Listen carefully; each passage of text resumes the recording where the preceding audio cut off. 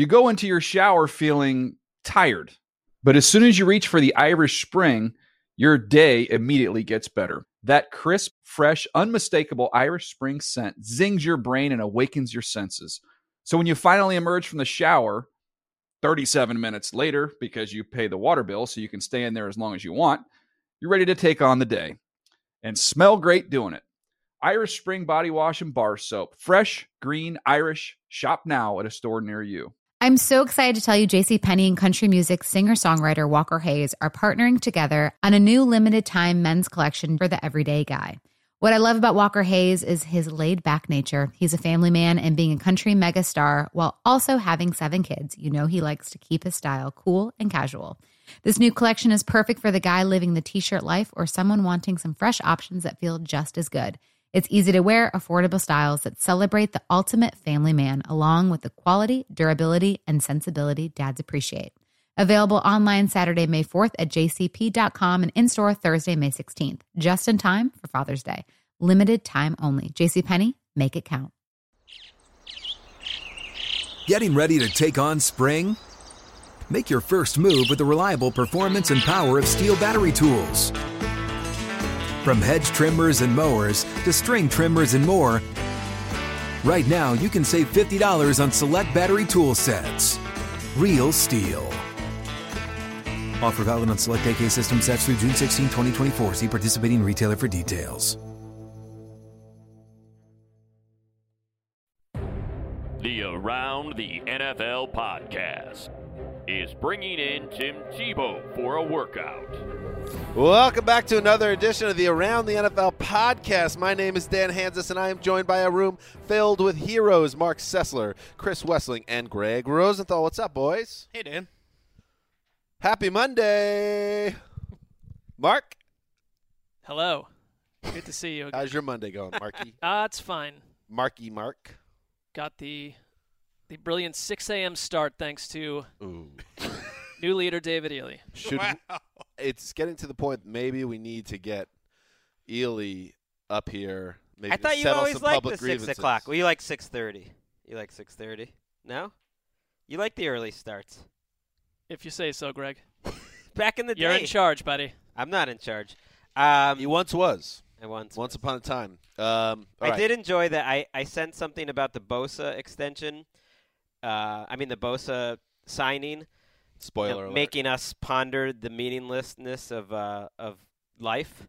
And multiple people responded that they thought Sessler had taken over my account. Wow. Interesting. Mark, how about that? That you kind of own. It's like what? Corner. It's like what? I can't make an existential claim. I agree with you, Greg. I want to feel be like, on that corner too. Well, I think that we all at this point basically speak exactly the same way and are starting to tweet in exactly the same way. So. I did notice it's wrong. It's wrong to say that Greg says something. It should be someone else. We've spent so much time together now over the years. Like I was reading What We Learned last week that Wes wrote the lead, and there was something like a comprehensive failure. That's like a Sesslerism as well. Sessler loves comprehensive. Sessler's got a lot of influence. I did not come up with the word comprehensive, though. I'm sure Wes had heard of that word previous to us meeting. So. Mark has a wonderful way with language. Some of that does seep into all of our consciousness, whatever. But comprehensive is a word I've been using since I was a child. There you go. Mark, has your ego been stroked enough at the top of the show? I didn't ask for any of this. Today is, the Monday edition of the Around the NFL podcast, sponsored by no one. But here's the thing. Beloved by, some people. Beholden to no one. Yeah, that was a little rough. Nice show today. Nice and simple. Keeping it nice and simple. In honor of the end of the TD era, we're going to do a tight 54 today. That's the goal. I'm going to write it down right now. Week 3, the preseason recap. We'll go through all of the games that took place from Friday through Sunday, there were 4 on Thursday, right? 2. 4 teams. That's what I meant. That would be Got that right. So 16 minus 2, 14 games to talk about. Nailed it. Home run. How many teams is that, though? Oh, no. 14 Pretty easy. times 2, 28 teams. Nailed it. So we'll talk about all of those 28 teams and what's going on in the league. And we will also talk about what's going on in the news with some a big injury update to talk about, as well as a big NFL controversy. So that is today's show. Before we get going, I want to say, by the way, speaking of the influence that we have on one another, my fantasy draft was on Sunday. Nobody cares about who picks who, but I just want to say, Wes, that I took David Johnson, 7th overall. Thought about you, thought about your face and your body the whole time. And then it's a 2-quarterback league. Daddy went and got himself Marcus Mariota a little later. I love the look of your team. I don't need to know the rest of it. It's No. going to do well just with those two guys. The rest of it was kind of my guys that I like. I also took 2 Browns. And I will Why? say this. Corey Coleman I took and Duke Johnson later in the draft. There was a Browns opportunity to be had because nobody Mark rolls wants. his eyes. Those No, are I don't. No, I would they're say nice players. I think that's Wait, good that's faith a on your making the part. leap guy. That's a good faith on your part, but I think taking Browns players in fantasy is probably historically a bit dubious. But if you're trying to get ahead of the curve, which is part of a fantasy draft, are the Browns going to score some points? I think they are this year. Well, they're going to give up some points. We'll That's see fine. how I many don't they care about score. that. Yeah, whether they're good or not is beside the point. But anyway, so that was fun. Let's do some news with the Irish. And hey, Irish, by the way, you were studying some of the world map of our listeners. And by the way, thank you to everyone that listens to the podcast. We have now officially, this is our greatest listenership month ever. Do you have any type of celebration music? It's kind of off the cuff thing. We're not here's allowed the to thing. play music. The Shadowy League figures are in one of their holding phases where all of a sudden we can't play anything that we want to play. Yeah. Wait, Like we this can- would be perfect Hey, for Pon Pon Pon. hey, Shadowy League figures. Just because you started listening to the show again doesn't mean we got to cut all the songs out. Don't you even have? You have a library of jingles where nothing at all celebratory for that kind of data update from Dan. Ooh, actually, Cessar holding Irish's feet to the coals. No, there. not a single. I'm asking in general. These people are saying we can't play any music at all from any in-house library or external. Well, what is the point? If you do remember, I made a drop of Greggy Goes Dallas. That was all in-house stuff, and even that got axed. Well, that was because it was inappropriate. We'll keep drawing hundreds of thousands of listeners while they tie concrete cinder blocks to our ankles. Wow. Okay, this went a little too far. But what is the update you have? This was our greatest listenership month ever. Tell us more, Irish. Well, I was looking at our, we have a lot of worldwide listeners here, and Cut to the chase, buddy. we have 6 listeners in the Vatican City State, Holy See. And Mark, can you explain what that means? Well, I mean, I'm not a Catholic scholar or something, but it's a territory inside, the holy city It's where the Pope lives. Yeah, I mean, basically, it's where the Pope. The Pope's a would be listener. roaming around. There's a Pope's chance listening. the Pope listens to the podcast. Do you think there's some smoke, like plumes of smoke, that come out every time we release a show? Every time Tremaine Pope runs for 3 yards or Leonard Pope catches a touchdown. I think it's what's very possible is one of the Pope's kind of henchmen listens to it like down the brick hallway, and the Pope can hear it Echoing. he's wondering what through is the Vatican. what And is he's that? and he's like, gosh, Kristen Michael again? Enough, guys. Move on. Who do you think's on the Pope's fantasy team? I don't know. A bunch of Cardinals. Oh. Hey now. Nailed it. Hey. Terrible joke. Let's do some news. My role models are artists, merchants. It's less than 10 that I can name in history. Truman, Ford, Hughes, Disney, Jobs, West. We were just talking about the Pope. Now a guy thinks he's God. Kanye West at the VMAs yesterday. Let's do some news, and we'll start. They used to say at the old Cowboys Stadium, the hole in the roof was so God could look in on America's team. But how about now? Where's your God now? Because Tony Romo That's for the theology podcast. coming up next summer, everybody. Hold tight. Tony Romo is injured again. We talked about on Friday's show how maybe he dodged the bullet after taking that really crushing hit from Cliff Averill. He did not dodge it because Jason Garrett announced Saturday that Romo underwent an MRI on Friday, revealing a broken bone in his back. Rap Sheet reported that Romo's best-case scenario is returning by midseason. It's a compression fracture of his vertebrae, a different broken bone than the one in 2014 where he had the transverse procese. Remember that? That was a fun time. Yes. Anyway, the hope is Romo returns after the bye for the team's Week 8 showdown with the Eagles. Here's Jason Garrett. We're confident that he's going to be coming back and playing for football for us this year. And this is just, we talked at length about Romo on Friday and about how much football he might have left in that body. And then here it comes. Now Dak Prescott's a starter, Chris Wessling, and Tony Romo has to be thinking to himself, how much longer can I be doing this? Well, the word out of Dallas is that he's thinking he can do it for a few more years, that he's not thinking retirement at all.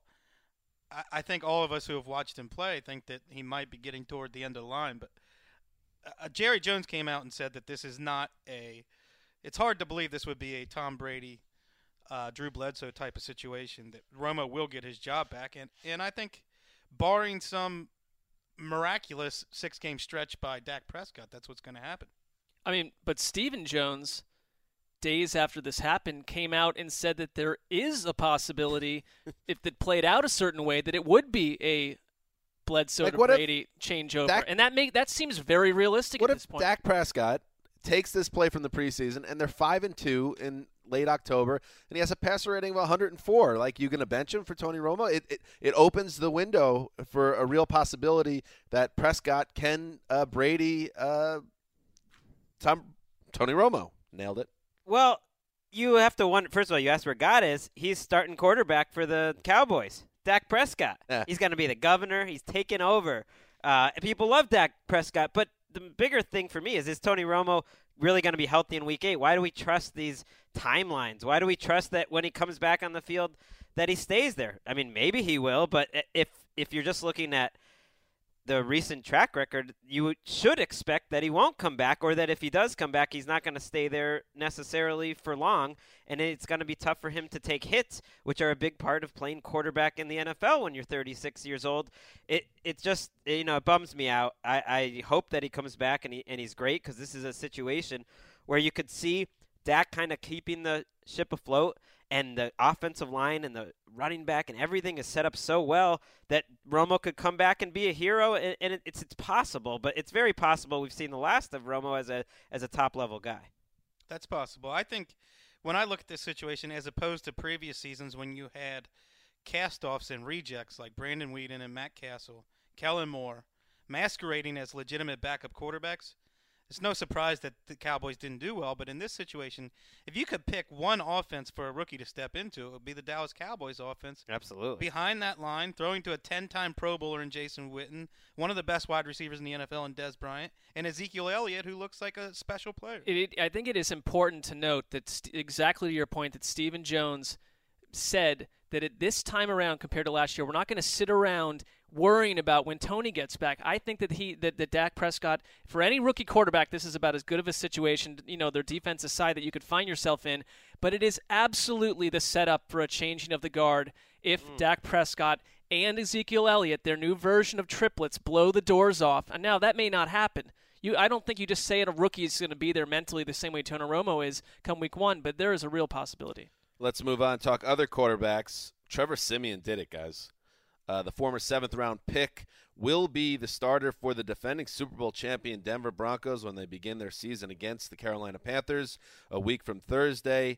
In his last preseason game, he completed 27 of 43 passes in 3 preseason contests. 2 of them starts, 62.8% completion percentage with 1 touchdown, 2 picks. So he wasn't dominant, but Greg, that speaks to just how bad this competition has been in terms of production. I think Siemian has lived up to whatever modest expectations they had for him at the beginning of the summer, and what we've seen in the preseason has confirmed that if he has a weakness, he's too safe. He made a couple nice throws, I would say, in his preseason game. He had a couple 3-and-outs where he didn't get to throw the ball at all. He made one really bad. He has promise. I like what I see out of Trevor Siemian, so it doesn't shock me that they're ready to get rid of Mark Sanchez, because what's the point of Mark Sanchez? If you already have the future in Paxton Lynch and you have a higher upside guy that's also safer and young in Siemian, why bother keep Mark Sanchez? I've heard people call this a major upset from the time when the offseason started, but if you think it's a major upset, you haven't been listening to Gary Kubiak since April and May, when every time he's mentioned the quarterback situation, he said Trevor Siemian, and Siemian is his hand-picked guy in the draft. Yeah, and Kubiak has talked about Siemian being in control of the offense, that Okay, you're right. But with Mark Sanchez, you know what you're going to get. This is someone that Kubiak clearly trusts. I mean, and sounds like back when it's in April and in May, maybe it's lip service. But at this point, he's also been their best thrower on the field. I mean, he's not perfect, but like the throw he made to Demaryius Thomas, beautiful catch. Yeah. But I mean, he's got the best chemistry with Denver's starting offense of all the quarterbacks there. He looks off some defenders. He shows some things that young quarterbacks don't always show. I like what I've seen out of him. And to me, the Broncos aren't about their quarterback. They're about everything else around it. That's the same as last year. Here's what Kubiak had to say about Mark Sanchez and whether he had a future with the Broncos. Mark has done a great job throughout the course of the offseason and training camp. We're in the process of putting this football team together right now, so that's going to take up the next 3 or 4 days. Hardly a glowing assessment of the man's future. And that's the answer to the question, will Sanchez be on the team? So he couldn't have been more evasive. Well, it would be a shock if he is. They can save $4.5 million if they cut him, and they get their 7th-round pick back from the Eagles. I wouldn't be surprised if they bring in another veteran quarterback that started some games in the NFL. Not the challenge to start, but just have him in the room, just to be there, and who knows in case of emergency. Because people wanted Paxton Lynch to push for the job, but he really didn't do it in the preseason either. You guys prepared for Geno Smith in the AFC Championship game for the Denver Broncos? Why would the Broncos want him? Just get ready. That's all I'm saying. Little tease, little look into the Go future. for the next quarterback from the Jets that washed up entirely. Moving on, the Joey Bosa contract standoff, oh my God, finally is over. The Chargers announced Monday that they have finally signed the first-round defensive end to a 4-year rookie contract. Ends one of the ugliest holdouts we can remember, especially in this era in the post-CBA, most recent CBA, which is supposed to wipe out these type of holdouts. And they have for the most part, but for Bosa, it just stuck and went on and went on. Mark, what happened to finally get the deal done? Well, the Chargers gave the number 3 overall pick the largest signing bonus for any rookie or veteran in team history. So whether or not they bent on all the little nitty-gritty of the contract stuff from a week ago, they certainly bent in this fashion. And there was an agent that changed as well, right? Yeah. The Chargers got their offset language that they were holding out for, so that's one thing. But I don't know. What took so long? Was it worth it? This is a guy they have been targeting since last year to draft. There were high fives in their war room when the Eagles traded up for Carson Wentz. This is the guy they've been salivating over, and why didn't you sign him a month ago so you'd have him ready to go for the season? Well, that's the thing. There was always so little room between the two sides. I think that was what got overlooked, that there was almost nothing between the two sides. And yet, who's really going to care in week 2 or 3 if he's playing 50 snaps and is playing well? Do we really think that it's going to ruin Joey Bosa's rookie season? I don't. I mean, he's got a couple weeks here, get up to speed, and if he's a great player, he'll be fine. I'd be more concerned if it was, when the Rivers holdout with the Chargers happened. That's a quarterback, and that's probably a lot harder, even in terms of team leadership, to jump up. This, I think, has split the locker room on some level from what we've heard, and there are people pro and not pro Bosa and what he did. But you're right. If he comes in and he's pushing the pocket in week 1 like he's just doing what they brought him in to do. He's got 2 weeks to get ready. We've seen rookies who barely practice their entire rookie offseason because of injuries or whatever. He was in the building as they built the defense throughout OTAs and minicamps. It's not like he's coming in fresh. This should be forgotten in a month. And if not, if it's still popping up, that means that the schism was way worse than anybody thought. But it also means I don't think we'll playing think about it. Yeah. Well, that could be possible as well. But he seems like a polarizing personality as well. So now you drop him back in that room, and we'll see what happens. Do we have a breaking news drop? Sure. Mark's Browns acquired a 4th-round pick in exchange for a punter. Wow. Celebration music? Nope. That means Andy Lee is worth more than Barkevius Mingo. Well, I like that deal. Well, I think his punter for a 4th rounder. His NFL career has proven that out. That Andy Lee is. He's one of the best punters in the league. More valuable than. Well, if you watch the Panthers game or any of their preseason games, you can understand why they felt desperate to get a punter. Their punters were atrocious. 4th-round pick, though. That's pretty wild. It's a high price, but if you're a Super Bowl contender, you can say, oh, right, well, we shored up that area of our team. Well, and last year they acquired Andy Lee as the central cog of their offense. It was, we're going to punt the ball 140 times, and he's the best going. Hey, this is Sashi Brown just once again. Sashi. Proving his dominance over the NFL. You know, they traded him for a 7th-round pick last year, or they acquired him for a 7th-round pick last year. Now Sashi comes in. He gets a 4th. He's 3 rounds better than the old chumps. They're going to have as many picks the next 2 years as the Cowboys got after the Herschel Walker trade. Yeah. Does that mean the Browns are going to win 3 Super Bowls in the next 7 years? Let's worry about winning 3 games. Here's the thing with all those picks. How many wide receivers did they take other than Coleman? Well, there's an issue here because 3 or they 4, have too many wide receivers. And how many have stepped up? Right. 0 at this point? Well, they haven't had the chance for early snaps. So you're right. You have to maybe keep trading. You can't bring in 17 rookies every year.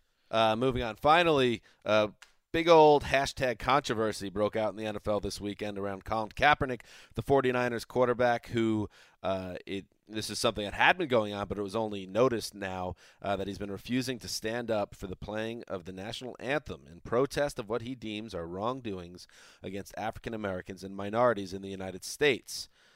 He did it in at least one other preseason game, but it was after the 49ers preseason loss to the Packers at Levi Stadium on Friday night that Kaepernick spoke out, and he actually spoke to Steve Weiss. He had this to say: "I'm not going to stand up to show pride in a flag for a country that oppresses black people and people of color.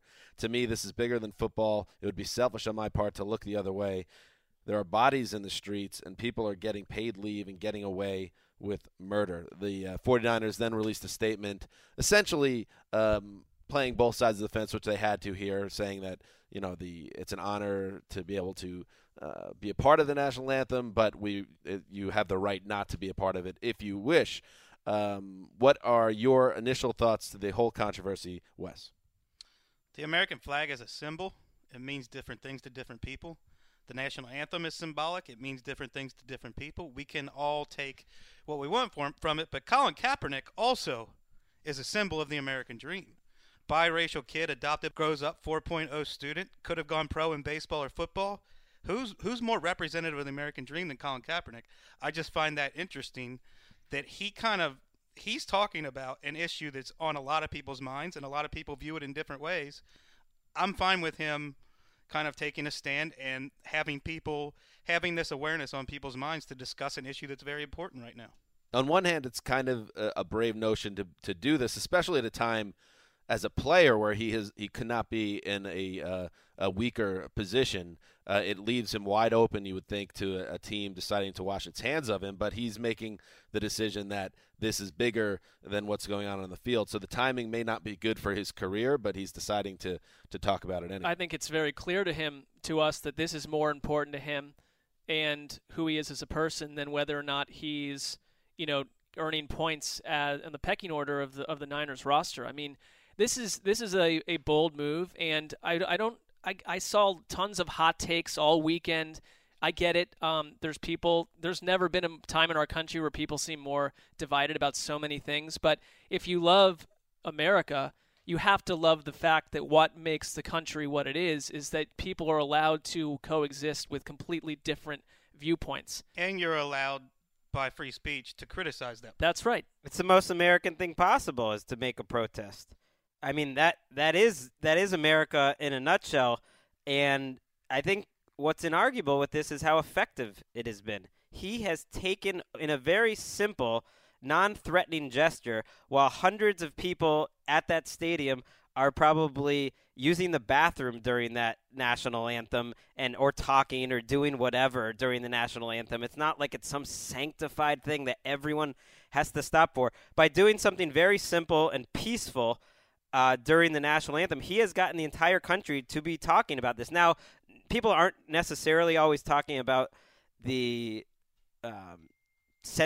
actual sentiments that he's talking about, which is oppressing black people. I don't know if people have gotten into the guts of that, but for the people that are really angry with Colin Kaepernick, I'd say listen to his press conference on Sunday. Do you think those are the type of people who want to listen to his press conference? No. Maybe not, but I think they would understand it more. And what I would take away from that is he was ready for everything that's coming, and he wants to talk about this, and that it's all very well thought out. It's a different Colin Kaepernick because we talk about a quarterback that does not like to talk to the press. 1-2-word answers. If you watch and hear what he had to say yesterday, he absolutely – this is a topic he cares about, he's thought about. We're not asking him to be a 75-year-old wizened person that's seen the earth for what it is. It's at his age point and where he is right now at that departure point, but I thought he did a good job explaining where his heart was at. It's a good point because I remember when his star was at its apex when we covered that Super Bowl against the Ravens. He was a guy that was very shy around the media, didn't have a lot to say when everyone wanted a piece of him. So I would have never predicted 4 years later that he'd be in the middle of this. And one more note in terms of a little history. 20 years ago, Mahmoud Abdul-Rauf, who's on the Denver Nuggets, was suspended by the NBA for a game for refusing to stand for the national anthem before they worked out a compromise. I would think the NFL should give this a wide berth, put it that way. I agree with you. Because if the NFL decided to get involved with this, it would cause an uproar that the league does not want anything to do with. Well, they quickly did. They released a statement which indicated to me that's his right and he can do what he wants. Shows you how much things have changed. Yeah, it's a great point. And I've heard people. I think one important thing he kept saying was that he knows that it's not about him, that he's representing people that don't have a press conference, that don't get noticed if they wanted to make a stand in whatever jobs or anything that they do. He's representing those people. One last thing I do want to throw out there, Navarro Bowman, because we do have to see how this will play in that locker room if he's going to be around, told Steve Weish this weekend, things like this break teams apart, and we can't let that happen. Colin chose to do this. We know Colin, and we support him. We don't think he's a bad teammate because he decided to vote his opinion. Basically said two different things in the course of two sentences. So that might give you an idea what Kaepernick's walking into in that locker room now. So it's worth something to track. It's worth pointing out that Kaepernick has not been the most popular guy in that locker room over the last few years. In fact, he's been a divisive force, according to all the reports out there. And his spot on this roster might depend on how well Christian Ponder and Jeff Driscoll play in the preseason finale. Well, let's talk a little bit about the football of it all while we're here, because it is a fascinating story. I found the story and the responses to it. It certainly was something we haven't exactly seen. But from the football perspective, what are the odds he's on this team in 2 weeks? Jay Glazer reported, essentially that he might have an uphill battle even to make this squad. That there's two teams right now where the starting quarterbacks have not been named. The Rams, which it looks like Keenum, and then the 49ers. Well, Mike Garafolo also reported that he's got $25 million left in insurance money, which works in the same way as RG3, which kept him on the Redskins roster last year but glued to the bench, that if Colin Kaepernick gets injured and it's an injury that carries over into 2017, then I believe the 49ers owe him $14.5 million for 2017. That's the right figure, and there'd be a lot of motivation to not play a quarterback that if you watch the game over the weekend, his arm does not look ready for prime time on any level to me. Well, that's the thing. He doesn't have the same athleticism that he used to. So it's like these two different stories. Doesn't have the same body weight either. Two stories differently, and yet he was known as a divisive force in the locker room. I thought the way that they handled everything so far, the 49ers, Kaepernick, and the entire team has been pretty excellent. He called a team meeting. They hashed it out. The most telling quote I saw from any of the teammates was from Daniel Kilgore, their offensive lineman, who said initially when he heard it, the whole thing pissed him off. Kaepernick not standing pissed him off. It got him angry. And he said after listening to Kaepernick and understanding where he was coming from, that he respected it, that he supported it, and he thought, and maybe this is just what players say, but he thought it had a chance to bring them together a little bit, that they hashed it out. All right, guys. Good talk. Let's move on and get into the preseason games. The Week 3 recap, folks. Who's excited? Oh, yeah. I'm excited because when this preseason Week 3 ended Sunday night, I had that last Sunday night game with your boy, Mike Tirico, doing a great job. 2 games this week on play-by-play. Then that was the end. That was the end of the preseason that matters. We'll be covering Thursday night, but it's like, okay, we wrapped that up. The next time I'm really focused in on a football game, it's one that matters. And since you brought up Mike Tirico, we should discuss that I am not happy with the language in this contract between the NFL and Sunday night, Thursday night football. You don't want an angry day on NFL. Tirico should absolutely be calling that Thursday night game. As much as I love Al Michaels, give Al, who's, by the way, not for nothing, in his early 70s. Celebrated his 50th wedding anniversary yesterday. Congratulations. Yeah. How do you know about his? Well, they went into it on the broadcast. If you watch the game, they spent a few minutes on it. Anyway, so Al on Sundays and Tirico on Thursdays sounded great until Tirico the torch was passed, but instead they have Tirico in some type of host role, which just seems like a little course correction. I'm not happy about it. Quickly eclipsed the Bosa thing as the worst contract language around. Why would you not want the best play-by-play guy that we have right now doing primetime NFL games? Al Michaels. Oh, I love Al Michaels. I'm not putting him ahead of Al Michaels. I am looking They're forward. Both great. I like Al Michaels fine, but Tirico, you're talking about splitting up 2 broadcasts. It's a shame we don't have Tirico. Well, and you think about it for the fan. You know, you have Al Michaels, who's not going to be able to prepare as much for 2 games. You know, when he's that's a instead good of just point, one Greg. game, you could have Tirico on one, Michaels on one. Now Michaels got to That's the prepare best for 2. point anyone's made. Irish, can you get Park Avenue on the phone? We'd like to talk to Roger by the end of the show. Efforting. All right, here we go. Let's talk about it. We'll start with the New England Patriots at the Carolina Panthers. And once again, for the 3rd consecutive game, we can use a little thrown of sleeves for this, I think. A little bit. What? Just a little bit. For the 3rd consecutive game, Jimmy Garoppolo, slow start, didn't do much. He managed 1 first down. He managed a first down in just one of his first 4 possessions. Then Tommy Brady comes in, who's not playing until week 5, as we know. And, Wes, the difference between the 2 guys, again, weeks ago, Bill Belichick was asked, is there any way Jimmy Garoppolo could stay in the lineup once Tom Brady's off suspension? The difference between these guys is stark, Wes. That was a laughable question at the time. The person who asked it should have been fired forthwith and without any follow-up questions. That was just a ridiculous thing to say. In this game, I mean, it's only a couple of quarters in a preseason game without Gronk, without Danny Amendola, without some key players. But Tom Brady, at this point in his career, not known for attacking down the field, comes in and immediately his first 2 completions are longer than any Garoppolo completion of the preseason except a screen pass to James White. And I think that's very telling. It's awfully hard to get a read on Jimmy Garoppolo right now. I'm not sold on him. I don't think he's an asset for the Patriots right now. It really was remarkable how ferocious Brady looked. The worst person in America to be on Friday night was A.J. Derby after he dropped a 3rd down to kill Brady's 3rd drive. Brady went over to the sideline looking miserable, thinking, I only got 3 or 4 drives, for the next month, and you're going to ruin this, A.J. Derby? You're not playing with me again. Relax, Tom. He didn't say anything. He came out there and played with a regular season sort of ferocity. You know what I'm saying? You could just see it. I mean, is there any element to this where I'm not saying that they're keeping it under wraps for Garoppolo, but it's just that are they going to reveal much about their offense? The one thing with Garoppolo, who knows? I mean, he doesn't have half of his weapons on the field. So I get the shots downfield. Nor did Brady. He shows but Brady's Brady. And so, I mean, Jimmy Garoppolo is a massive step down from Brady, but is he all right for 4 games for them? I mean, I don't feel he's been a total liability. We have no idea. Nobody knows. But he hasn't. We have some evidence. He hasn't really shown one way or another, even compared to other young quarterbacks. It is tough to get a feel of him. He it was a little jumpy, made a couple bad decisions. It's interesting that you have pointed out his quiet feet and his pocket presence when a lot of people have major issues with his pocket presence. Well, he took a step back in that department.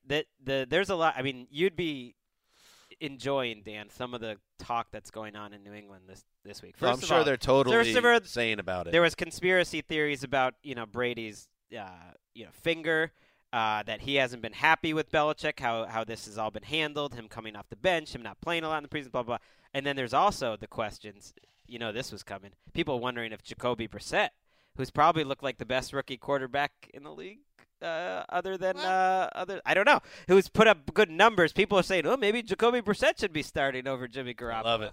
Oh. That is sleazy. Because it was a bad That's game. throne of sleazy right there. Some hot takes. By the way, they went 2-2 with Brady multiple times last couple years. I mean, if they go 2-2 with Jimmy G and Brady comes in week 5 against Cleveland, I think this team's going to be just fine. No, they go 2-2 with Garoppolo. I know you're. Then Brady comes in and he needs his 2-2 stretch, and all of a sudden half the season's over and we're 500. I mean, look out! Brady's not going to need. That's not the Brady DNA. Look out! Need that. The trouble of caring too much about the preseason was on the other side of the ball. Think about Cam Newton's rookie preseason was a disaster. Think about what Cam Newton did in this game. 13 for 29 for 100 yards and 2 picks, and that's boosted by him staying in deep into the second half against backups just because they wanted to get him some positive snaps. At one point, I think it was 5 for 14 with 2 picks. Ron Rivera looked like he was going to implode. He looked super upset. All right, let's move on. By the way, this Pats defense is looking pretty good. That's who needs to carry the team. Okay. Can I move on now? No. Okay. Moving on. Wait, can I move on? Yeah. Okay, good. Let's move on to the Buffalo Bills and Washington Redskins, Greg. And, that backfield in Washington continues to look like a tire fire, doesn't it? Yeah, Tulane product. Robert Kelly probably could start for them week 1 over Matt. Marron. That's not ideal. That's not a good sign for them. Keith Marshall injured. That guy's always injured, first of all. Matt Jones still injured. This backfield is a trophy. Ryan Kerrigan needed an MRI after that game. We'll see if that's serious. Deshaun Jackson's had a really nice training camp overall and backed it up with his preseason. Looks very good. Pass rusher Preston Smith, second-year guy, looked great against the Bills. I think universally in this room we expect Kirk Cousins to come back down to earth. If that really happens and he has like a kind of a middling season, this offense is not going to be very good. Yeah, I mean this was a weird game to watch because the Bills rested so many starters. Rex always in reactive mode because he's had so many injuries this preseason. Just like rested everyone in the third week of the preseason, which is not something you normally would do. Although I get it. And he regretted playing Tyrod Taylor at all because he almost got hurt. Can I ask you a follow-up question? Sure. Is it generally a good thing when your coach in any sport is in reactive mode? No. And Rex is always that way. This feels a little fear-filled to me to suddenly sit half your roster in a preseason game. It's like, you know what? You never know they're going to get hurt. Go out and play them. They still need the experience. This was your third game. The two teams that are the most reactive are whatever team Rex Ryan's coaching and the Dallas Cowboys. They always can't argue with that. Hardcore in the offseason that whatever their problems are, they will go directly at that thing and do something obvious. One thing I did not expect to write down this year, Reggie Bush looks solid. Clear number 2. Here we go. I don't know. He's not Gale Sayers, guys.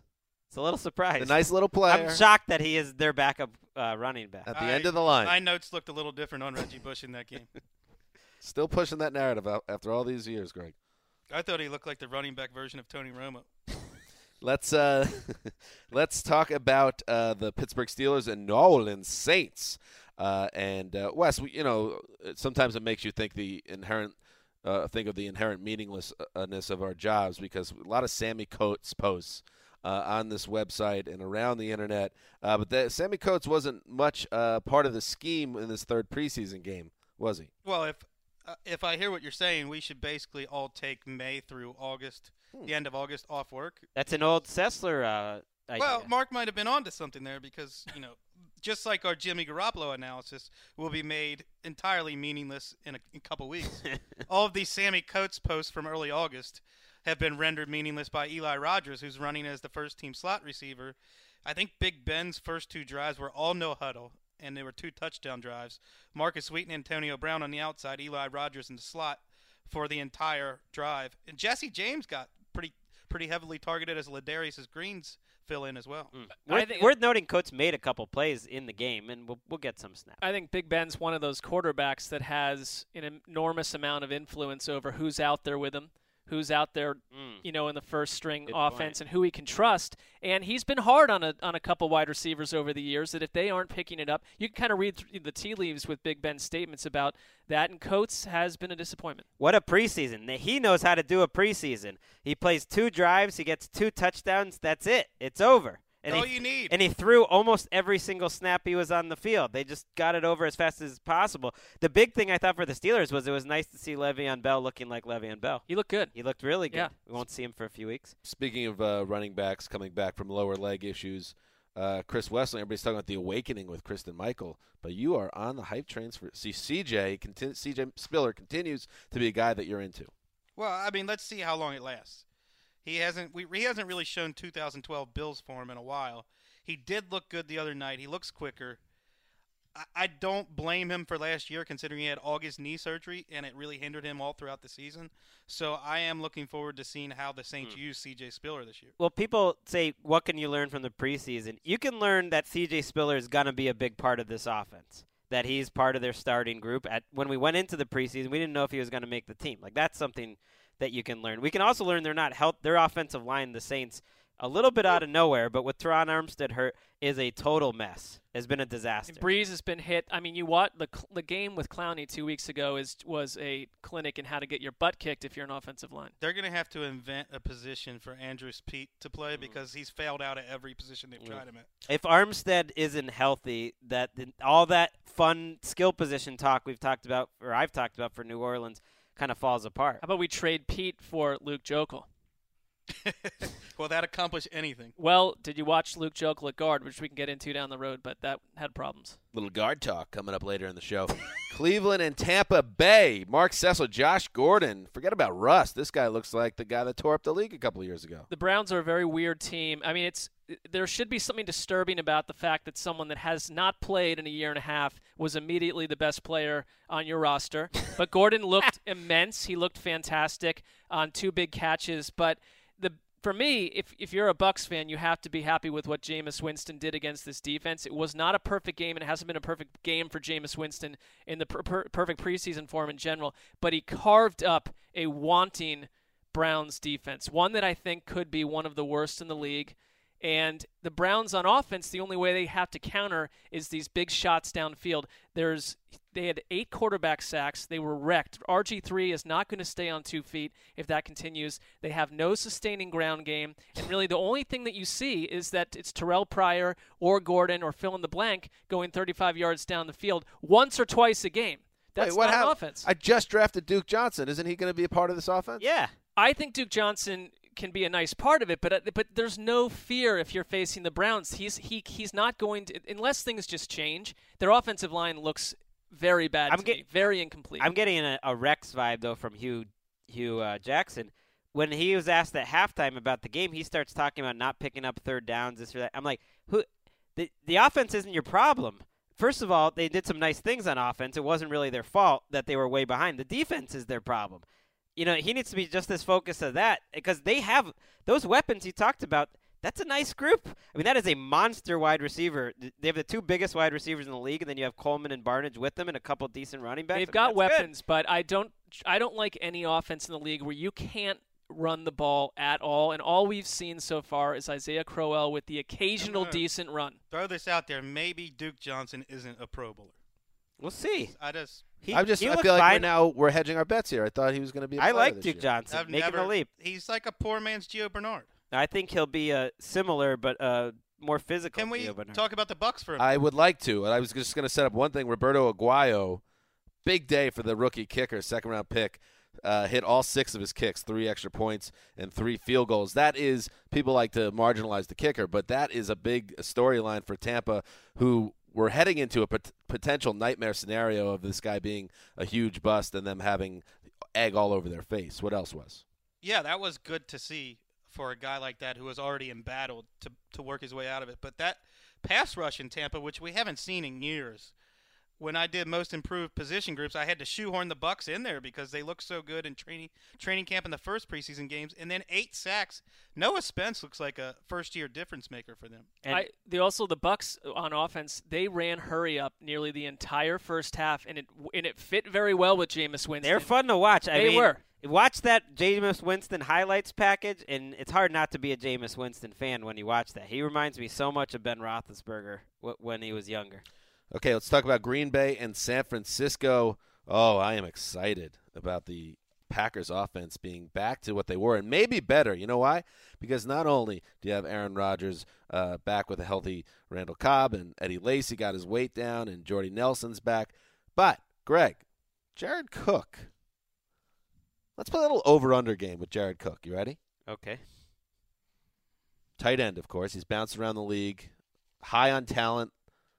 High on mistakes. High on mistakes. A flawed player, but everyone's always wondered what if you gave him a good quarterback. Now he's got the best. 60 receptions. They believe that would be a career high. Yeah. That would definitely be a career high. When you've played with the quarterbacks he's played with, that doesn't surprise me. I go under. I'm going to go under. Barely. 900 yards. Under. He spent his whole career with Jeff Fisher. I think he's going to be a big part of this 7 offense. touchdowns. Under. Under. But I'm high on him. I think Okay. he's a 650, 700 yard. Just type not a of- Pro Bowl guy. But that's a big addition if they With- can get that out With of him. as many weapons as they have, they don't need him to catch 900 yards and 60 passes, and he can still have a big influence on the offense. And it wouldn't surprise me if he went over on some of those because they don't really have that third receiver that's stepped up, and maybe he's that guy. I'm going to look at Jermichael Finley's final year before the neck injury. Well, His- Jared Cook's not Jermichael Finley. Well, I'm just out of curiosity, when they had a tight end they could believe in, 61 catches on 88 targets, 667 yards, Yeah. I could see something like that. 2 touchdowns. He had 8 touchdowns the year before that. So that's just going to make that offense even harder to if they can get a guy that can Absolutely. make some plays. It's the My speed. goodness. He stretches the seam. And also, Greg, from that game, there are no skill players in San Francisco. San Francisco is in a bad way, man. Got your boy Jeremy Curley through a trade. Yeah. Well, that should solve everything. Well, That reeks of desperation. that's a bad sign for Bruce Ellington, who hurt his hamstring in that game. Shocking. That indicates that maybe he's not going to be back on the field. I mean, Gabbert just is kind of there, and he's just that being there is better than the rest of the guys. Who's the third string quarterback that's definitely going to play this year? Jeff Driscoll? Oh, yeah. I'm looking forward to seeing him. Have you watched Connor him in Orr's the boy. preseason? I'm not sure No. how much you should be excited about him. We're going to see Yeah. a lot of quarterbacks in San I don't Francisco even this year, remember is this my game, point. but I wrote down playing a lot worse than the numbers indicate for Driscoll, and his numbers were bad. So And just another landing spot for Geno Smith, potentially, to resurrect that his one I career. could see. You know what? That one I That's could see. depressing. That one makes a little Wow. bit of sense. Moving, Because what are they trying to do right now? moving on. Well, was there a second half to that? No, that's it. I mean, why not? Why not? What's the square root of boring? The Chiefs and Bears. Speaking of boring, Mark, business as usual with Alex Smith, who was effective. They're not going to get you excited, but they look like they're ready for the season, don't they? Well, I think it's On offense. they did a lot of very Alex Smithy-ish type things, and they were efficient and they Smithy-ish. completely dominated the Bears. And one of the reasons is that, I mean, give me a break. First 4 drives for Cutler, 4 punts, including 3 straight 3-and-outs, and a strip Logan. sacked to end the half. The Bears have literally, unless they are absolutely into hiding everything from us until September, 0 identity on offense. 0. The only chance they had all half for a big play was a horrible drop by Alshon Jeffrey downfield. It is almost as if, and we've seen this, Wes and I were talking about this on Saturday, with John Fox, occasionally the game plan is simply lose 20-0. Because we saw it against the Seahawks last year, and it is as if they came into this game having done literally 0 planning at all, and it showed. And the poor people in Chicago that paid money for tickets to this ridiculous affair should all be getting the refunds back. It was a joke of a game for the Bears. If there's anybody you should be giving up a mid-round pick for a punter, it's John Fox, who sometimes decides going into a game he's just going to punt the entire game. I think Kevin White's struggles is one of the big stories of the preseason. They threw the ball to him, I think, 8 times this preseason, and those 8 throws gained 12 yards. The only time they could get him the ball were those quick outs where he gains 3 yards. He doesn't look like he knows where to go. Jay Cutler called him out for that. And Jay Cutler sort of aggressively implied, like, we're just putting this guy out there before he's really ready, that he's out there, he doesn't know what to do. It's a problem when people were talking, Jeffrey, White, and White right now looks like he's going to be hurting that offense, not helping. One thing on the Chiefs real quick. I am on board with Greg. We've got a career year for Alex Smith coming. I know. Wow. I'm What is a career year from Alex Smith, by the way? What are we talking? Let's look at his stats real quick. I'd say 25 passing touchdowns, maybe 5 rushing. I think it just kind of hit me. Andy Reid's been coaching his ass off. Whatever the ceiling for this offense and Alex Smith and this team is, I think they're going to hit it. I think he's in year 4. There's so much continuity. They have Conley. They have Kelsey. They have Charles coming back. I just think Alex Smith, however he can play, he's going to play that well. He's never passed for 3,500 yards or more than 23 touchdowns in a season. In this offense, Macklin has looked very good this preseason. Yep. Conley has made plays, and they didn't even have anything at wide receiver 2 seasons ago. There are more weapons here. Kelsey, throw him into the mix.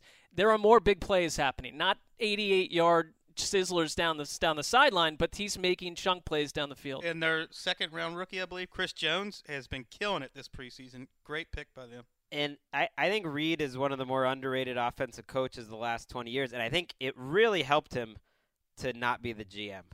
He's a great example, and he's talked about it. And listening to John Dorsey talk on these telecasts, he seems, I don't know, he just seems like a very smart GM. It's a nice combination there. Let's move on to Detroit and Baltimore. And Chris Wessling, Joe Flacco made his debut in the preseason, 11 of 16, coming back from that ACL tear. That he's not 100%, but he looked like he's ready to go, right? He's got eyes for Mike Wallace. You can see that right on the first couple of drives.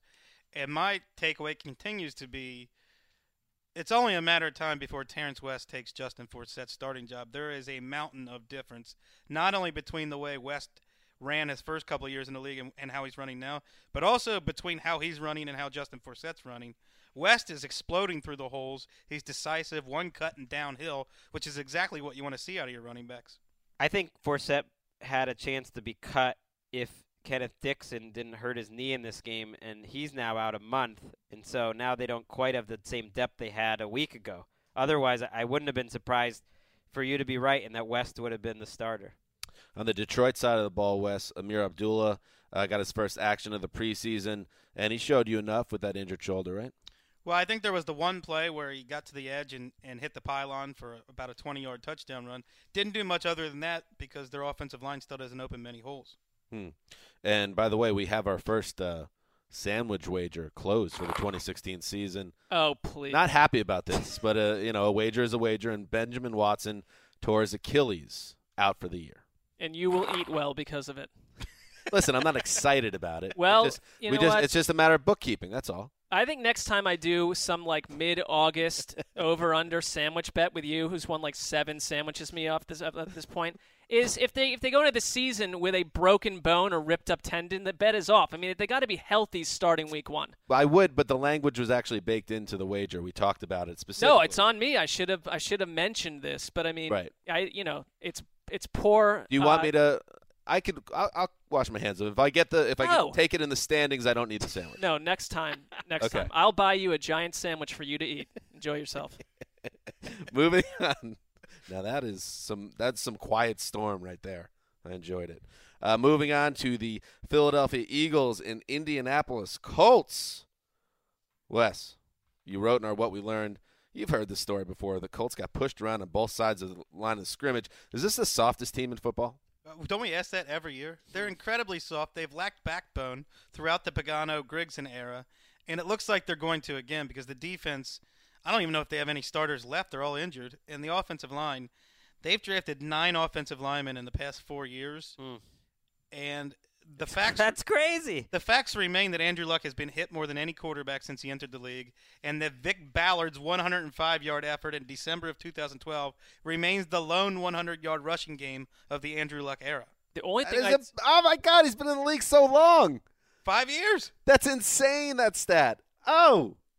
They played a very good defense in this game. Yes. But when you watch other teams around the league, like the Titans, for instance, completely reorganize their offense in one offseason, and you look at how many chances Ryan Grigson has had to build both lines on this team, or Chuck Pagano, and they are worse than ever, it is mysterious. You know who's damning. running their offensive line now?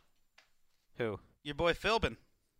Joey F? Joey P? Right. Joey P is running the Colts offensive line. Making sure everybody's shoes are tied and there's no gum on the turf. He has a great reputation. He was the Packers offensive line coach, is what got him the Dolphins job.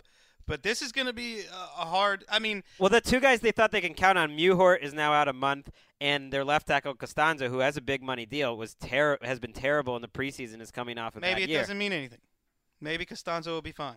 But maybe, but this is the team. Every year there is a team that's so bad in the preseason that can't do anything at all, that everything is so wrong that it actually does carry over into the regular season. And to me, the Colts are that team. It's hiding that Andrew Luck looks nothing like 2015 Andrew Luck now. He looks like 2014 Andrew Luck, and you don't get to see it because of that offensive line. On the other side, Philadelphia, their wide receiver group continues to be hard to make sense of. Well, Chris Givens started this game and then was cut the next day. That is not a good situation. Josh Huff, who seems to drop a pass per game, was their most productive wide receiver. Nelson Aguilar, who seems to be locked into the number 2 job, dropped a pass that became an interception. And Dorial Green-Beckham is used exclusively in the end zone. It's not good. I enjoyed how apoplectic the Colts announcers were in this game. They were Rick Venturi. They were totally existentially like just dread. Here are some actual quotes. That flag was our best play. Is there a woodshed we can take these guys to? What? And then my favorite one, we're losing the edge. There is no edge. That got me. Really veering away from the local pom-pom carrying announcers in most of these. Well, it's kind of the flip games. side of that. Yeah, it's the flip side of that. I think 90% of Indianapolis has seen enough of Ryan Grigson. That's fair. All right, moving on. The Snoopy Bowl, guys. It stays with the Giants or goes to the Giants. I don't remember who won last year. But, and that's saying something, let's talk about the Giants versus not a pretty game for either side, but Victor Cruz played, didn't do much, but he didn't get hurt again. That's good. I'd be worried if I'm a Giants fan right now, and I know, Wes, you think Eli could have his best year ever offensively, and that's certainly all this could be washed away once the season starts, but they have not looked good. The Jets defense really made Eli and the first-team Giants defense look bad. A lot of that had to do with Mo Wilkerson, who looked dominant at the line of scrimmage. But I think the Giants have a lot of work to do on the offensive side of the ball, so that's what I took away from them. And on the Jets side, Wilkerson looked great, and Calvin Pryor is a guy to keep an eye on. He made ODB make a business decision on a play over the middle. He had a sack where he just crushed Eli Manning. He made 6 tackles. He was all over the field. I think he could be a making the leap type guy. And finally, Christian Hackenberg. Up and down. I think his numbers were pretty bad, 6 of 16.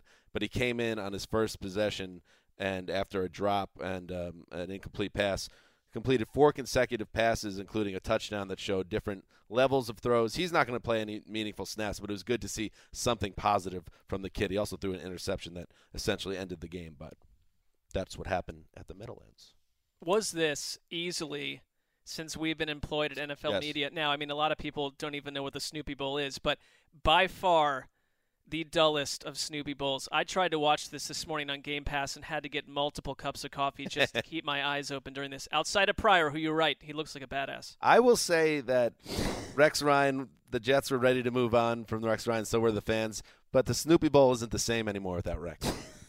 Which, if that's the biggest loss, you're fine. The Snoopy Bowl, this game means nothing. It's really for little kids to go to the preseason game and all their friends and stuff. That's how I view the game. But when Rex did it, because he was so insane that he took that game so seriously, leading to that infamous press conference after he got Sanchez killed by a 7th-string offensive line, and he went off saying, "We won the game. We won the Snoopy Bowl." I miss that. Just for entertainment value. Wes, you might remember when Jerry Glanville, back I think in the early 90s, at one point his Atlanta Falcons played 2 or 3 teams from California that season, and he had the audacity to wheel a California trophy down the field, and it was before they played the Niners, I believe. Stupid. And the Niners went out and whipped the Falcons like 50-3. But it was like, until Rex Ryan, there was no one doing this, wheeling trophies for ridiculous reasons up and down fields. I hated Jerry Glanville with a passion as a Bengals fan back in those days, but the football world needs a Jerry Glanville type of figure. Right. That's why I still believe, when Rex and Rob are gone, we'll miss him. Maybe absolutely. We're sick of him now, but I'll grant you this: if I wasn't tasked with covering the game, I would find Rex Ryan a lot more amusing. I'd agree. I don't think we're ever getting rid of Rex and Rob. I think they're lifers. I mean, they might not be head coaches, but they'll be in the league. They'll be in the Rex league running forever. a defense again, and he'll be fun to cover. One other thing on the Jets: Ryan Fitzpatrick has not looked great. And I wonder how much that is due to the fact that he's, not that great. What about that strip sack? Yeah, I mean, it was not a good look. Well, I like the cojones on Ryan. Only Ryan Fitzpatrick would try to stiff arm Jonathan Hankins, a 350-pound man, with his left hand while he's holding the ball with his right hand, and then attempt to throw. I mean, he's an insane person. He went to Harvard. You'd think he would make smarter decisions. But he threw a touchdown. He didn't throw an interception in the preseason, but it was kind of like last year where maybe he should have had several interceptions. He's looked rusty. He missed open guys. I need him to get sharper. We'll see what happens. Moving on, the Tennessee Titans and Oakland Raiders. And this guy, as I said on the pod a couple weeks ago, I thought he had a retirement press conference, and I thought that a lot of his ex-teammates were there, and I thought it was like a lot of pomp and circumstance. But Andre Johnson's still in the league, now in the Titans, and he's working with the first-team offense and making some plays for Tennessee, Chris Wessling. If the Snoopy Bowl was the most boring game of the weekend, this might have been the most exciting. This Titans team is fun to watch. Andre Johnson played quite a bit with the first-team offense. Tajay Sharp, I think, is locked in. I think Rashard Matthews is locked in. Andre Johnson, for what it's worth, played 10 more snaps than Rashard Matthews with the first team. I don't know if that means anything or not. Rashard Matthews has been running in that number 1-2 spot for all of camp, and Kendall Wright still hasn't played at all in the preseason from a hamstring injury. So we'll see how that wide receiver order shapes out. I think Sharp is locked in, though. Oh, yeah. And, Wes, you are all the way back in on DeMarco Murray. You wrote in our recap and our what we learned, the Titans could boast the league's most unstoppable backfield tandem this season, pairing, of course, with the rookie Derrick Henry. All the way back. Ask David Amerson, the Raiders cornerback, if DeMarco Murray's back. He put an open field cut on Amerson that left him just a mess, a puddle of mud on the field. He did, and yet I don't know if he's the best running back on this roster. I mean, I don't think he is. Derrick Henry would be this year's Doug Martin, if not for the guy in front of him, DeMarco Murray, if not for Kristen Michael in Seattle. He has been so impressive. It's almost, I don't know, it's almost hard to believe. I just want to see it. Keep going. You want some fantasy advice? Ooh. This is for people that aren't in leagues with like total football heads that have watched the preseason. But I talked to two friends this weekend who did drafts, and in neither draft was Tajay Sharp drafted because your average just jumping in guy who does other things and doesn't watch a lot of football has never heard of Tajay Sharp, and he picked him off waivers for free. So if you're in one of those leagues, I got him in the 15th round. Yeah. That's the fantasy corner. Better late than ever. Well, I'm not talking to the three of you because you're super savvy, but just the guy out there doing regular drafts, make sure he gets picked. You're paying it forward. Yeah. Another takeaway. I was already headed this way last year, but Marcus Mariota, my favorite quarterback to watch. If you see that open field option play, that's a thing of beauty. Are we worried that he's going to get hurt doing too many of these running plays? He was beat up last year. I think every time he got beat up last year was because his right tackle whiffed on a block. I mean, I'm got the coach fired. The Titans are getting. It's hard to resist the Titans right now. I mean, they are fun. Prettiest girl at the ball. Well, I'd argue, Mariota and Winston, they both might be set up for monster. It's almost an underplayed story that these two guys, a lot of talk about the rookie quarterbacks this year. The two rookies from last year could both be awesome. Yes. Moving on, gentlemen, the L.A. Rams and Denver Broncos played football. Jared Goff's still not ready, Mark, right? It's not even close. Yeah, I think it's not close. And this is another example of the whispers that you hear for months creeping into complete reality because Goff, to me, there was something going on with him where one ball after the next, he was throwing to people, got the target, the wide receiver, the tight end, crushed by people. Hospital balls. That the ball placement was an issue. He just looks to me kind of someone who's when you're underwater and you can't move instinctively, and it's like whether it's there was a third down where he's sliding for way less yardage than needed, and it's just he's not all there. He seemed to me to be mentally slow, and let's talk about how fragile he looks. I mean, he looks like if Sam Bradford went on like a 3-week juice fast, and then you put him out there against a defense. Like, what? I mean, I just be very concerned about him physically. Let's not get – it's not all dire news. I agree with you. I don't think he looks good at all. His biggest problem is what you said, that it's all – he's computing right now. You can see the thought process happening instead of being instinctual.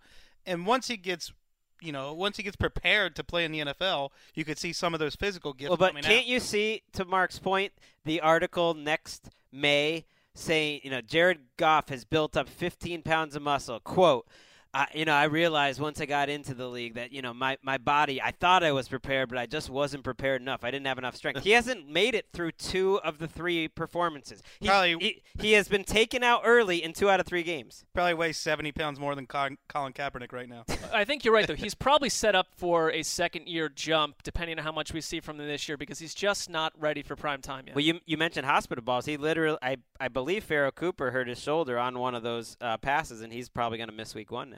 Their number 3 receiver. By the way, I just want to double back real quick because I don't want to shortchange any team. But, Wes, with the Raiders, Latavius Murray was their main guy last year. It could be a little different this year, huh?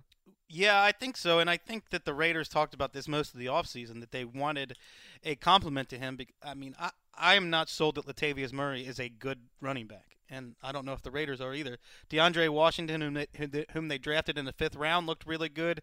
And Jalen Richard, who or is it pronounced Richard? Jalen Richard. I barely ever heard of him before this game, and he looked great. I mean, they basically didn't play Murray in this game. Well, I think it was because they want to see between Washington and Richard which one's going to be their number 2. And it could turn out that both of them eat into Murray's workload. Richard the coaching staff has been raving about him all month. And they play Olawale, who's underrated. I think he's a good fullback, and they use him as a tailback too. Between all those guys, I think it adds up to don't touch Latavius Murray in your fantasy draft. And moving back to L.A. and Denver, but let's stay in the backfield because rookie Devontae Booker looks like the number 2 running back. Where does that leave Ronnie Hillman, guys? Well, I think Ronnie Hillman, depending on what they really want to do with each of these guys, that Ronnie Hillman was a potential cut candidate. And as you look at his contract, he's a 1-year deal with the Broncos right now. C.J. Anderson is their absolutely number 1 guy, no questions asked. And I think that Booker has shown himself to be easily better than Ronnie Hillman this preseason. Booker is an interesting running back who's only going to see more and more time with this offense. Ronnie Hillman may be your week 1 starter for the Washington Redskins. That's fair. I mean, I think that he could be easily be moved. He had a couple nice runs in this game, but he's so clearly not their number 2 person. There's no questions asked at this point. By the way, I think watching this game, Case Keenum, he knows what he's doing. Yes, he does. He's crazy like a fox. He knows all I needed to do this preseason was not make turnovers, and I can just keep this job. Like, I'm not going to be too risky. I'm not going to be crazy Case Keenum. I'm just going to let everyone see what this rookie looks like, and I'm just going to do nothing. Go like 8 of 14 for 76 yards, and you are Jeff Fisher fever dream territory right there. He loves it. It's an excellent plan until you're playing the Seahawks defense when it matters. Right. By the way, big week, speaking of the Rams for Hard Knocks, who they are threatening to have a bottom 3rd all-time season for the series. I'm threatening not to watch it. Yeah, let's just keep it real here, Greg. I know you don't like any type of criticism about the show, but we got to be fair. I think they need a big show. I think that's true, but it's kind of like when The Sopranos were on. I'll take the worst episode of The Sopranos over just about anything else that's on. I am not saying it still makes me happy. I'm just saying whether it wants to be a top 5 or bottom 5 all-time Hard Knock season, we're going to episode 4 on Tuesday is going to be a big top 5. I agree with you. I'm caught up, and I agree with that take. There's some pressure on them. Could be bottom 3. Let's keep it real. I agree with you. Let's see. I'm not counting it out yet.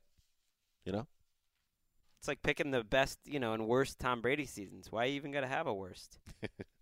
That was the year after he blew out his knee. You know the best part about all this stuff you guys talking about? Oh, what's up, Irish? You can't. Oh, hey, Dan. What's going on? The best part is there's NFL Game Pass where you can go back and watch these games. We were told we need to organically work in. That was organic. We already did, even without even you noticing. We said that you should go to NFL.com/Game Pass to start a free 7-day trial. Bullet point live out-of-market preseason games, bullet point game replays during the regular season. We said all that? And what you want to do is you want to watch that Game Pass. You want to dial up the Tennessee Titans. There you go. There you go. How you like that, Shuttle League figures? Keep tying cement. Hey, here's a fact. Give us back some pon. Here's a fact. There's maybe not an NFL product that exists that we've used more over the years than NFL Game Pass. That's fair, dog. Moving on, San Diego and Minnesota. Teddy Bridgewater didn't play in week 2 of the preseason. People were wondering, what's going on with that? But he looked okay, Mark, didn't he, this week? Yes, Still in my ad reading mentality. Yes, that was nice. I think the highlight for him was he ran a very nice 2-minute drill right before the half where he hit Charles Johnson for 19 yards. So all the people saying that Teddy Bridgewater can't throw the ball downfield. Hits Diggs for 22, then Kyle Rudolph for a 27-yard touchdown, 1-2-3. Now, I think with the Vikings, they seem like a team to me that wants to win games 17-14.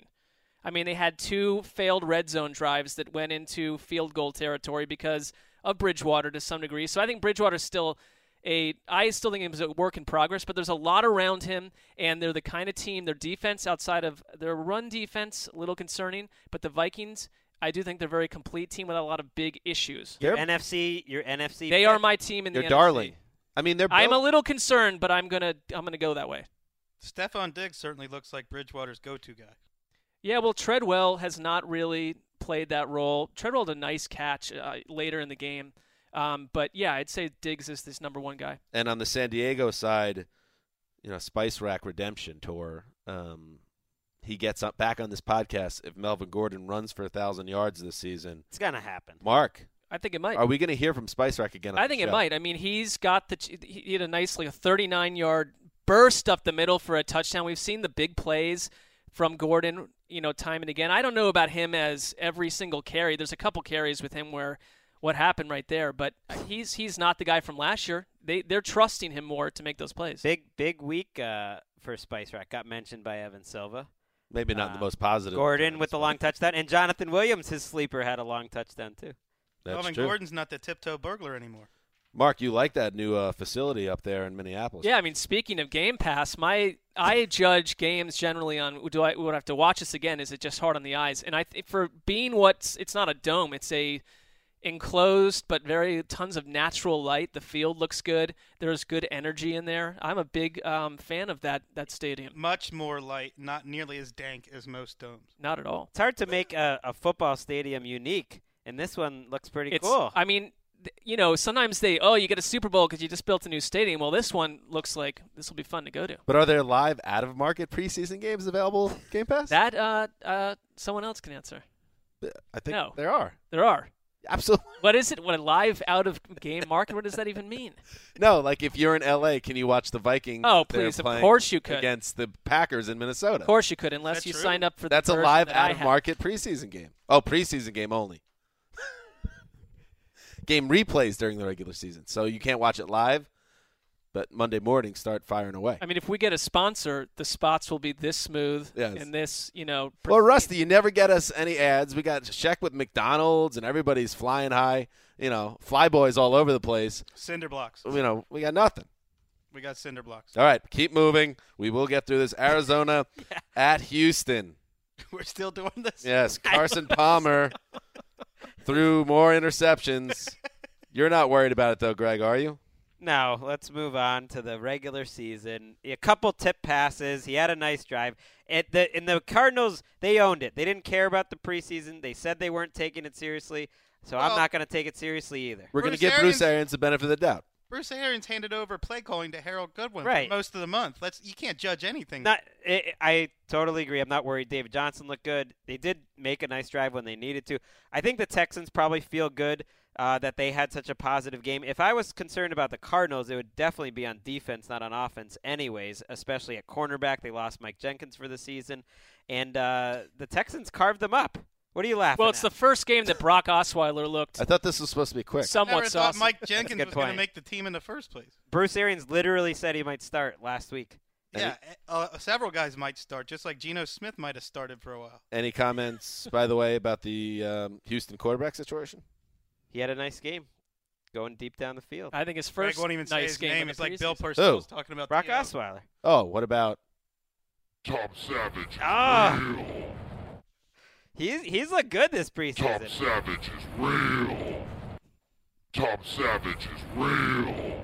finally Cincinnati and Jacksonville? By the way, just one more point. This last bit. Harold Goodwin was given play calling duties for Arizona, as you said.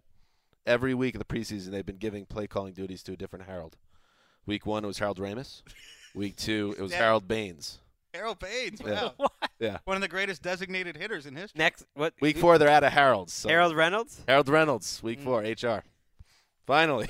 Very odd decision by the Cardinals. Cincinnati and Jacksonville. A.J. Green hurt his knee. He's okay. Andy Dalton looks okay. He's good. Or is he, Greg? I didn't take much of anything from this game. I like Blake Bortles' interview with Michelle Tavoya. That was my favorite part of the game. Dan, Do we have that? I believe that you wrote a thing about that. I did write it on the end around. Let's hear what Bortles had to say about the Jacksonville offense, which had really played well the first 2 weeks, but came down to earth, only a couple of first downs and a half. Well, we played pretty bad. I don't think they did a whole lot of things to stop us. We played pretty bad at every position, and usually that's what happens when you play bad. You don't score a lot of points. That made me like Blake a little more. Yeah, he's keeping it real. Made me like him. I think, Greg, you're underselling the Bengals a little bit. They looked very sharp last night. They looked incredible. No team could survive as many significant injuries as they've had this preseason. They've had about as many injuries as anyone, and yet their roster's so deep it hasn't hurt them. All right. that was Week 3 recap. We won't go as in-depth with Week 4, but since it was the dress rehearsal, as they call it. Definitely will not go game by game with Week 4. No, we promise you we will not go week by week. By the way, game by game. But on Wednesday, the entire show will be dedicated to the rest of our AFC preview. So stay tuned for around the majority of the AFC in 42 minutes coming up on Wednesday's show. Because we already did the AFC East. We did the East. Now we're going to knock out those last 3 divisions. And next week, our sandwich props and all sorts of fun. And before we go, what was that, Irish? I was just reminding you that we didn't get our Type 54. Oh. What are we at? Where are we at? Just a smidgen over at 113. Could that be because of the 25-minute Game Pass spot that we were asked to do? That would be a good boogeyman, but no. It's just that we can't stop talking. Hey, there's always the next show. We've turned into what we didn't want to be. Yep. Just a bunch of bloviators. Overpaid bloviators. Line up, sponsors. Part of that is true.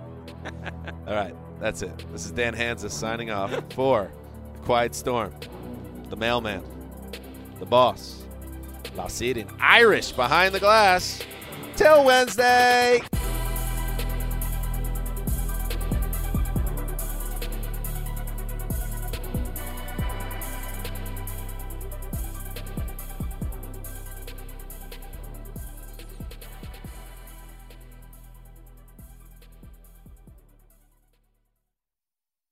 You go into your shower feeling tired, but as soon as you reach for the Irish Spring, your day immediately gets better. That crisp, fresh, unmistakable Irish Spring scent zings your brain and awakens your senses. So when you finally emerge from the shower, 37 minutes later, because you pay the water bill so you can stay in there as long as you want, you're ready to take on the day and smell great doing it. Irish Spring Body Wash and Bar Soap. Fresh, green, Irish. Shop now at a store near you. Whether you're a savvy spender maximizing your savings with cashback rewards, a thrifty rate watcher seeking the lowest interest, or a travel enthusiast looking for extraordinary perks, Kemba Financial Credit Union has a visa to complement your lifestyle and unique needs. Apply today at Kemba.org to unlock a limited-time 2% cash back on purchases and pay 0% interest on balance transfers for an entire year with a new visa from Kemba. You deserve a card that works for you. Restrictions apply. Offer ends June 30th, 2024. Live Nation presents Concert Week. Now through May 14th, get $25 tickets to over 5,000 shows. That's up to 75% off a summer full of your favorite artists like 21 Savage, Alanis Morissette, Cage the Elephant, Celeste Barber, Dierks Bentley, Fade, Hootie and the Blowfish, Janet Jackson, Kids Bop Kids, Meghan Trainor, Peso Pluma, Sarah McLachlan. Get tickets to more than 5,000 summer shows for just $25. Until now through May 14th. Visit LiveNation.com/Concert Week to learn more and plan your summer with Sean Paul, Sum 41, 30 Seconds to Mars, and Two Door Cinema Club.